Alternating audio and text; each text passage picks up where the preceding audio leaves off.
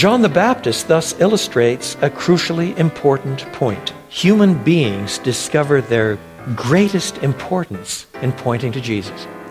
What this means is, just as John the Baptist's greatness turns on the immediacy with which he pointed out who Jesus is, so your greatness, my greatness, turns on the immediacy with which we can point out who Jesus is. Today on the Songtime broadcast, we continue our Advent series as we're looking at the Gospel of Luke. This weekend's message from Dr. D.A. Carson takes us to the story of the Song of Zachariah, who is the father of John the Baptist, the one who will prepare the way of the Lord. We'll ask the question today, what is it that made John the Baptist great in the eyes of God? Stay tuned for that message. But first, we'll be joined by a radio regular. Bob Lepine will be on the broadcast today as the many voices come together for that one message. I'm your host, Adam Miller. You're listening to Songtime Radio. What are the emotions that you're feeling during this holiday season? I hope that they are the positive ones, and in fact, I hope that they're the emotions of Advent. We have the four emotions of hope, peace, joy, and this weekend, if your church is following that tradition, the theme is love. Those are all great emotions to be feeling, especially around this joyous holiday season. But the truth is, the reality is that most of you are probably dealing with a whole bevy of emotions that are beyond your ability to even control or comprehend. I know that there are some who are going into this season for the first time without a loved one. In fact, my mother-in-law passed away last month, and my wife is really struggling during this season. And I know many of you are struggling as well as you're grieving. Grief is a heavy emotion that some of you are probably processing during this season, going into it the first time without that particular loved one that you've shared this season with for so much of your life. However, there's also bitterness and anger and strife. At the very core of all of our relationships, there is conflict, and sometimes that even overextends beyond the positive emotions of getting together for the holidays. Well, our guest today is Bob Lepine, who's written a book called The Four Emotions of Christmas. And while this book is designed as a great resource for evangelism, you can hand it out to your unbelieving friends and invite them to come next week to a Christmas service or a Christmas Eve service. This is also a great resource for all of us to consider as we think about the tremendous weight of emotions during this holiday season. And Bob, that is really the core of your book, as you're addressing the many overwhelming feelings that come with this holiday. Yeah, starting from the first Sunday in Advent up to December 25th, our schedules are more packed than ever. Our expectations about what life is going to be like, we've got a lot loaded in. We have a lot of melancholy. We've got memories. There's sentiment from our childhood, either good or bad, that we experienced growing up. And so we come into the Christmas season with a lot of expectations, a lot of hopes, a lot of goals. And oftentimes we get in the middle of it and we go, I'm overwhelmed, I'm sad, I'm stressed out, I'm not sure why. I thought Christmas was going to be magical, and here I am feeling depressed in the middle of the Christmas season. That's one of the things I wanted to try to speak to in this book. You're talking about the first chapter here is disappointment. I think a lot of unrealistic expectations come with the weight of Christmas. And you talk about that a little bit. The idea of trying to make everything perfect and beautiful and bright.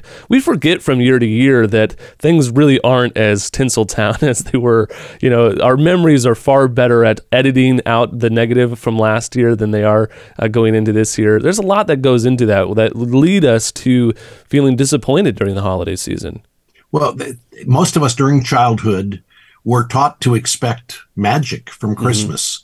Mm-hmm. There are flying reindeer involved. There are snowmen who come to life. I mean, this is the picture we get. And so we head into this season thinking, could it be real that we would experience the magic and the delight and the wonder and the mystery of it all? And during the Christmas season, maybe we get a gift that we'd been expecting, and so we're happy with that. Now that you're an adult, you have all of these preloaded memories of this is what was special for me. Can it still be true as an adult? And so you're right. The expectations, whether they're front of mind or not, whether we're actually thinking about this on the front end or not, we do have a lot of subtle expectations that we carry in that somehow the month of December is going to produce in me wonder and delight and joy and happiness. And then we find ourselves disappointed when we get to December 19th and we go, where is what I've been longing for? Why am I not experiencing it here at the Christmas season? Yeah. I think as well, it's trying to keep up the sort of spirit yourself and trying to make it exciting. Yes. And doing all of this to build that excitement in other people, and other people don't react the same way that we react. There's a lot of conflict there where we're trying to hold on to the nostalgia of our childhood memories in some ways and pass that on to the next generation, and they don't take it as seriously as we took it. Video games are far more exciting than the block toys that we played with. So it's a challenge to have that sort of sentiment and that mentality and unrealistic expectations that aren't going to be fulfilled during the holiday season. Well, and I remember as a child opening gifts on Christmas that I had been hoping for and dreaming of and thinking, when I get this toy is going to produce a level of joy and delight that I have never known before. And I would get it and I'd be excited and I'd play with it for 45 minutes on Christmas. And then I was like, well, that didn't deliver. So it's an unfulfilled, unmet expectation that even as a child, I'm learning, I thought this would give me something more than it's giving me. And honestly, that can be helpful because we begin to recognize that joy is not found in stuff or in sentiment or in the holidays. So we start to look, where is real joy found? And that's what the message of Christmas ultimately is all about, where real joy is found. We've been talking with Bob Lepine about his excellent book called The 4 Emotions of Christmas, a great resource to be passed out to your friends and your family, especially unbelievers, along with an invitation to join you and your family for a Christmas or Christmas Eve service. Let's make this season really about sharing our faith. And as we anticipate celebrating Christmas next weekend, let's make Christ the center of our celebration. Let's not forget to gather with other believers to worship God and to bring others to the saving knowledge of Jesus Christ. Let's not put ourselves first. Let's put Christ first. And this will help us process the varied emotions of Christmas. To find out more information about Bob Lepine and his excellent book, The 4 Emotions of Christmas, give us a call. It's 508-362-7070. It's 508-362-7070. You can also head over to our website at songtime.com. As you consider your gifts and contributions to the various ministries that you support, could I invite you to support Songtime in your end of the year giving? So you think about all the Christmas presents you got to put under the tree and all the people that you got to shop for, consider supporting the work that has been a blessing in your life. If we've been able to encourage you, if we've been able to help you in your walk with Christ, consider giving back your donation that helps keep this broadcast on the air. It's not only a blessing to you, it's a blessing to us, but it's also a blessing to your community as they get to hear the broadcast as well. Write to us at Songtime Radio, P.O. Box 100, Barnstable, Massachusetts, 02630, or give us a call. It's 508-362-7070. It's 508-362-7070. And you can always head over to our website at songtime.com. You can make a safe and secure donation online. Well, today we are continuing our Advent series this weekend, looking at the last part of Luke chapter 1, a story of Zachariah as he is proclaiming this prophecy in song about his son, but it's really less about John the Baptist as much as it is about Jesus Christ. We find this in this whole long chapter that is intertwining the story of Zachariah and Mary and both of their sons and their destinies. And in today's message, D.A. Carson will talk about how John the Baptist's greatest achievement is really about pointing others to Jesus Christ. Praise be to the Lord, the God of Israel, because he has come to his people and redeem them. Now, the obvious question to ask is that redemption, this visitation of God, coming in this child? We're talking about John the Baptist here. So is it John the Baptist who's going to bring about this great salvation? You read the whole song, and very little of it has to do with John the Baptist. It's all about what John the Baptist is going to announce. So when we read, for example, God, verse 69, has raised up a horn of salvation for us in the house of his servant David. Well, that can't be referring to John the Baptist. John the Baptist was the son of a priest. That made him a Levite. The house of David was from the tribe of Judah. Do you see? You work right through the whole psalm and you discover that there's almost nothing in the entire psalm here, the entire psalm, that is really talking about John the Baptist, except when you get to the end, you discover John the Baptist has been called on the scene of history to point out this great Redeemer. This anticipation comes in three parts. First, anticipation from the line of David, verses 69 to 71. Praise be to the Lord, the God of Israel, because he has come to his people to redeem them. In what manner has he come? He has raised up a horn of salvation for us in the house of his servant David. That's the manner in which he's come, through this promised Davidic king. And he will set aside, he will destroy the enemies of his own covenant people. In the Old Testament, those enemies took the form of Babylonians and Assyrians who were constantly attacking the land and trotting off with their produce and destroying their crops and the like. But eventually that is ratcheted up into a much bigger concept of the notion of the enemies of the people of God. The most fundamental enemy is not the Hittites. It's sin and destruction and death itself. And this Davidic king will destroy all of the enemies. So here is anticipation from the line of David, and then anticipation from the line of Abraham, verses 72 and following. He has come, verse 72, to show mercy to our ancestors and to remember his holy covenant, the oath he swore to our father Abraham, to rescue us from the hand of our enemies and to enable us to serve him without fear, in holiness and righteousness before him all our days. Well, now you're going back another 1,000 years. Abraham, of course, was the ancestor of the Hebrews. He was the first one set aside, the beginning of this entire Israelite heritage and community. Because this brings up the covenant that God made, this agreement that God made with Abraham 2,000 years earlier. In this covenant, that from his seed would come one who would bless all the nations with salvation from their bitterest enemies. And that brings us then to the third section of this hymn. Anticipation from the ministry of John the Baptist himself. 76. And you, my child, will be called a prophet of the Most High. For you will go on before the Lord to prepare the way for him, to give his people the knowledge of salvation through the forgiveness of their sins. Well, those of you who know your Bibles, immediately you have to think of how John the Baptist preached. How does Luke record these things? In chapter 3. Chapter 3, verse 1. It's worth reading some of this chapter. In the 15th year of the reign of Tiberius Caesar, when Pontius Pilate was governor of Judea, Herod, tetrarch of Galilee, his brother Philip, tetrarch of Iturea and Trachonitis, and Lysanias, tetrarch of Abilene, during the high priesthood of Annas and Caiaphas, the word of God came to John, son of Zachariah, in the wilderness.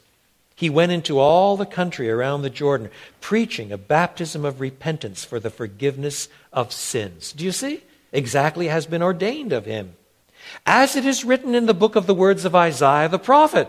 Now, quoting Isaiah 40, a voice of one calling in the wilderness, prepare the way for the Lord, make straight paths for him. Every valley shall be filled in, every mountain and hill made low. That's a way of signaling repentance. Instead of the rough places of life, now it's becoming a smooth path because of repentance and faith. The crooked roads will become straight, the rough ways smooth, and all people will see not John's salvation, but God's salvation.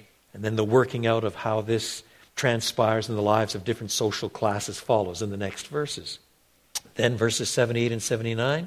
He will do all of this because of the tender mercy of our God, by which the rising sun will come to us from heaven. That was another Old Testament phraseology to talk about the anticipated coming of the Messiah. The rising sun, not S-O-N, S-U-N, picturing everything in darkness, and the sun rises and begins to shed light. And that language is also drawn from Isaiah Isaiah 9. The people living in darkness have seen a great light. Galilee of the Gentiles, a people living by the sea. The sun rises upon them and sheds light. Jesus himself quotes those words in Matthew's gospel at the onset of his own ministry. Now the allusion is made once again. Galilee of the Gentiles, confirming that the one that John the Baptist is announcing comes from David's line in fulfillment of Abraham's promise that in him all the nations of the earth would be blessed. John the Baptist thus illustrates a crucially important point. Human beings discover their greatest importance in pointing to Jesus. There's a remarkably interesting passage in Matthew chapter 11. I don't have time to unpack it in detail. But there, Jesus says, "Truly I tell you, among those born of women, there has not risen anyone greater than John the Baptist." So in Jesus' mind, John the Baptist is greater than King David. John the Baptist is greater than Abraham. John the Baptist is greater than Solomon. John the Baptist is greater than Isaiah. There has not risen anyone greater than John the Baptist. That's what Jesus says. Barring, of course, himself in the context of the argument. And the context of Matthew 11 shows why that's the case. Because although Abraham and Moses and Isaiah and David and so on all pointed to Jesus in some sense or other, only to John the Baptist was it given to say, there, that's the man. That's the Lamb of God. That's the one whose sandals I'm not worthy to undo. He must increase, I must decrease. It fell to John's place in all the stream of redemptive history to point out exactly who Jesus was with greatest immediacy. And that's what made John the Baptist great. And then, in the same verse, Matthew 11:11, Jesus adds, and indeed, I tell you the truth, the least in the kingdom of heaven is greater than John. That means, if you're a believer today, if you're in the kingdom in that sense, you're greater than John the Baptist. And John the Baptist was greater than King David. So you're greater than King David. What this means is, just as John the Baptist's greatness turns on the immediacy with which he pointed out who Jesus is, so your greatness, my greatness, turns on the immediacy with which we can point out who Jesus is. When we look at the intertwining stories between Mary and Zachariah, we see so many similarities. Both of them were visited by the angel Gabriel. Both of them were told that they would have a son, and both of them were given the destiny of their son to help usher in the kingdom of God on earth, even as it is in heaven. John the Baptist, the son of Zachariah, would be the one to prepare the way of the Lord, and Jesus would be the Messiah, the Son of God himself, the King of Kings and Lord of Lords in the line of the King of David. This is a beautiful summation of all of the prophecies of the Old Testament. But one of the things that is utterly unique about these stories is the characters of Mary and Zachariah themselves. They often become background characters to Jesus and John the Baptist, but they have a tremendous lesson for you and for me. You see, Mary's witness, Mary's testimony is that she believed the word of the Lord and she kept it. That is what made her great in the eyes of God. She is the model of Abraham, who in Genesis 15, he believed God and it was counted to him as righteousness. Zechariah stumbled in this point because he doubted the power of God and he questioned the angel when he was told that he would have a son because he was of old age and his wife was barren. But God continued to use even Zechariah. But for this example, we see that John the Baptist's hopes and dreams were not fulfilled in his son, but the one his son would be pointing to Jesus. And in this, we are shown that if we want to achieve greatness in the kingdom of God, just like Zachariah and John the Baptist, it's not about us achieving those seats for ourselves or us getting those positions for our own children. It is really about pointing to the one who is the only one who can take that throne, who can establish that kingdom. Our greatness in the kingdom of God is based upon pointing to Jesus. Both of these principles still apply today. That God blesses those who believe his word and keep it, and God exalts those, as we see with John the Baptist, who was the greatest in the kingdom because he pointed to Jesus, and you and I have that opportunity as well. As we consider our calling in life, and we walk worthy of the calling by which we have been called, we must consider as well to be obedient to our call to go and make disciples, to go and bear witness, to let the redeemed of the Lord say so. During this holiday season, make sure that you are declaring the work of Christ in your life, that you've surrendered to him as your King, and that you are pointing others to him. May this season be a fruitful season for the kingdom of God. I hope that we have been able to encourage you, and I hope that if you have been blessed, you'll let us know. One of the ways that you can do that is by just writing to us, sending in an end-of-the-year donation of any amount. It just lets us know that you're listening, that you're out there, and that helps us formulate our programming and how we function and sort of sort out our role and scope of our ministry. If you have been blessed, please don't let the season pass without letting us know. Write to us at Songtime Radio, P.O. Box 100, Barnstable, Massachusetts, 02630, or give us a call. It's 508-362-7070. It's 508-362-7070. You can also head over to our website at songtime.com, or you can look us up on social media. On behalf of everyone here at Songtime and our late founder, Dr. John DeBrine, who has always encouraged you to grow in grace so that you won't groan in disgrace, we want to thank you for listening. From Cape Cod, I'm Adam Miller with our theme verse, Luke 2:14. Glory to God in the highest, and on earth, peace among those with whom he is pleased.